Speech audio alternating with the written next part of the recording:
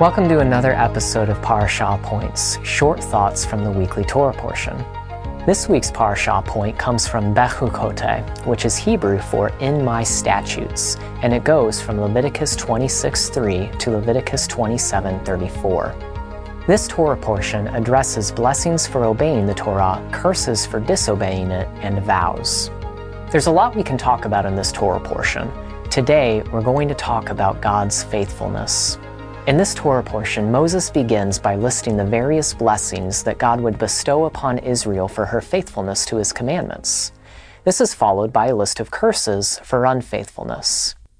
Many of these curses seem quite harsh. For instance, there's mention of disease, blindness, being torn apart by wild beasts, famine, exile, and so forth. And that's because sin is serious and God takes it seriously. Yet at the end of this chapter, there is some encouragement. This is what it says in Leviticus 26, starting in verse 40. "But if they confess their iniquity and the iniquity of their fathers and their treachery that they committed against me, and also in walking contrary to me, so that I walked contrary to them and brought them into the land of their enemies, if then their uncircumcised heart is humbled and they make amends for their iniquity, then I will remember my covenant with Jacob. And I will remember my covenant with Isaac and my covenant with Abraham, and I will remember the land. I will, for their sake, remember the covenant with their forefathers, whom I brought out of the land of Egypt in the sight of the nations, that I may be their God. I am the Lord." What can we learn from this? Well, I think here we get a glimpse into God's incredible, loving, and merciful character. In short, despite what we've done, despite all the ways that we've turned away from the Lord, God remains faithful to forgive when we humble ourselves and return to Him. Indeed, God will not turn away a repentant sinner. Even if that person renounced Yahweh, lived a life of complete debauchery and rebellion, if they come back to God, God will receive them. How amazing is that? This wonderful truth is all over the Bible. In the Tanakh, God is constantly seen calling for backslidden Israel to repent and be restored. In Jeremiah 3, God even goes so far as to say that He has divorced Israel because of her unfaithfulness. But directly following that statement, He calls on them to repent and return. In the New Testament, James calls on believers to go and bring back those who have wandered away from the faith so that they could be restored and so their soul could be saved from death. It seems that even those we might call apostates, that is, those who've completely renounced their faith, still have the opportunity to be restored if they humble themselves and repent. No matter what you've done, if you yearn to be forgiven, and if you cry out to God for mercy, He will receive you. The Lord is not wishing that any should perish, but that all should reach repentance.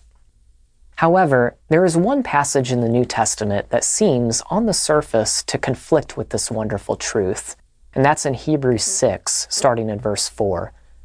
"For it is impossible in the case of those who have once been enlightened, who have tasted the heavenly gift, and have shared in the Holy Spirit, and have tasted the goodness of the Word of God and the powers of the age to come, and then have fallen away, to restore them again to repentance, since they are crucifying once again the Son of God to their own harm, and holding Him up to contempt." Again, on the surface, this passage seems to suggest that if someone who was once a believer falls away from the faith, it would be impossible for him or her to be restored in repentance. But that would literally contradict everything else we covered previously, particularly James 5:19 through 20, which clearly says that one who has wandered away from the truth can be restored. So, how do we reconcile this passage with the rest of Scripture?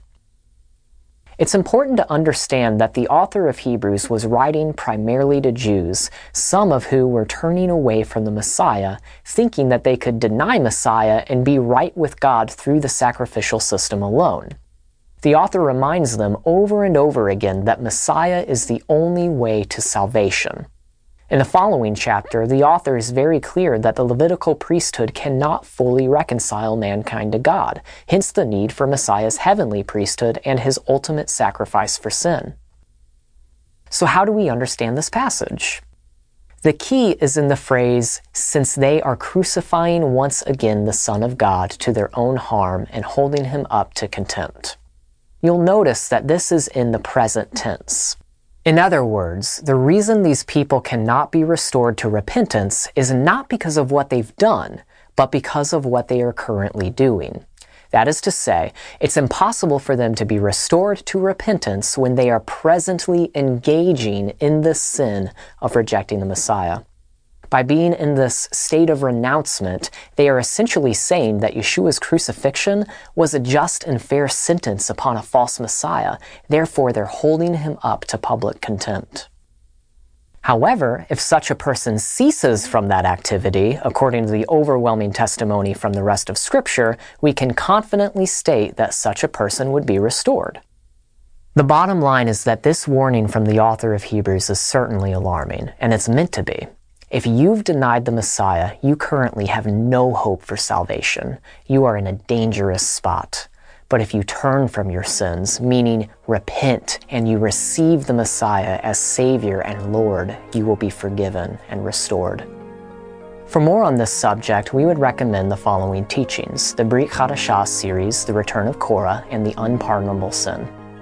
Thank you for joining us for another Parashah Point. We pray that you've been blessed by this teaching. Remember, continue to test everything. Shalom.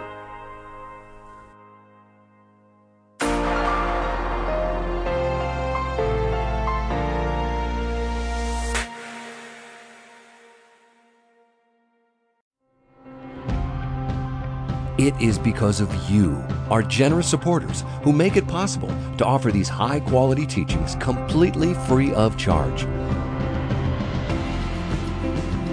If you feel led to support 119 Ministries so that we can continue this effort, please visit testeverything.net and click on the Support 119 tab.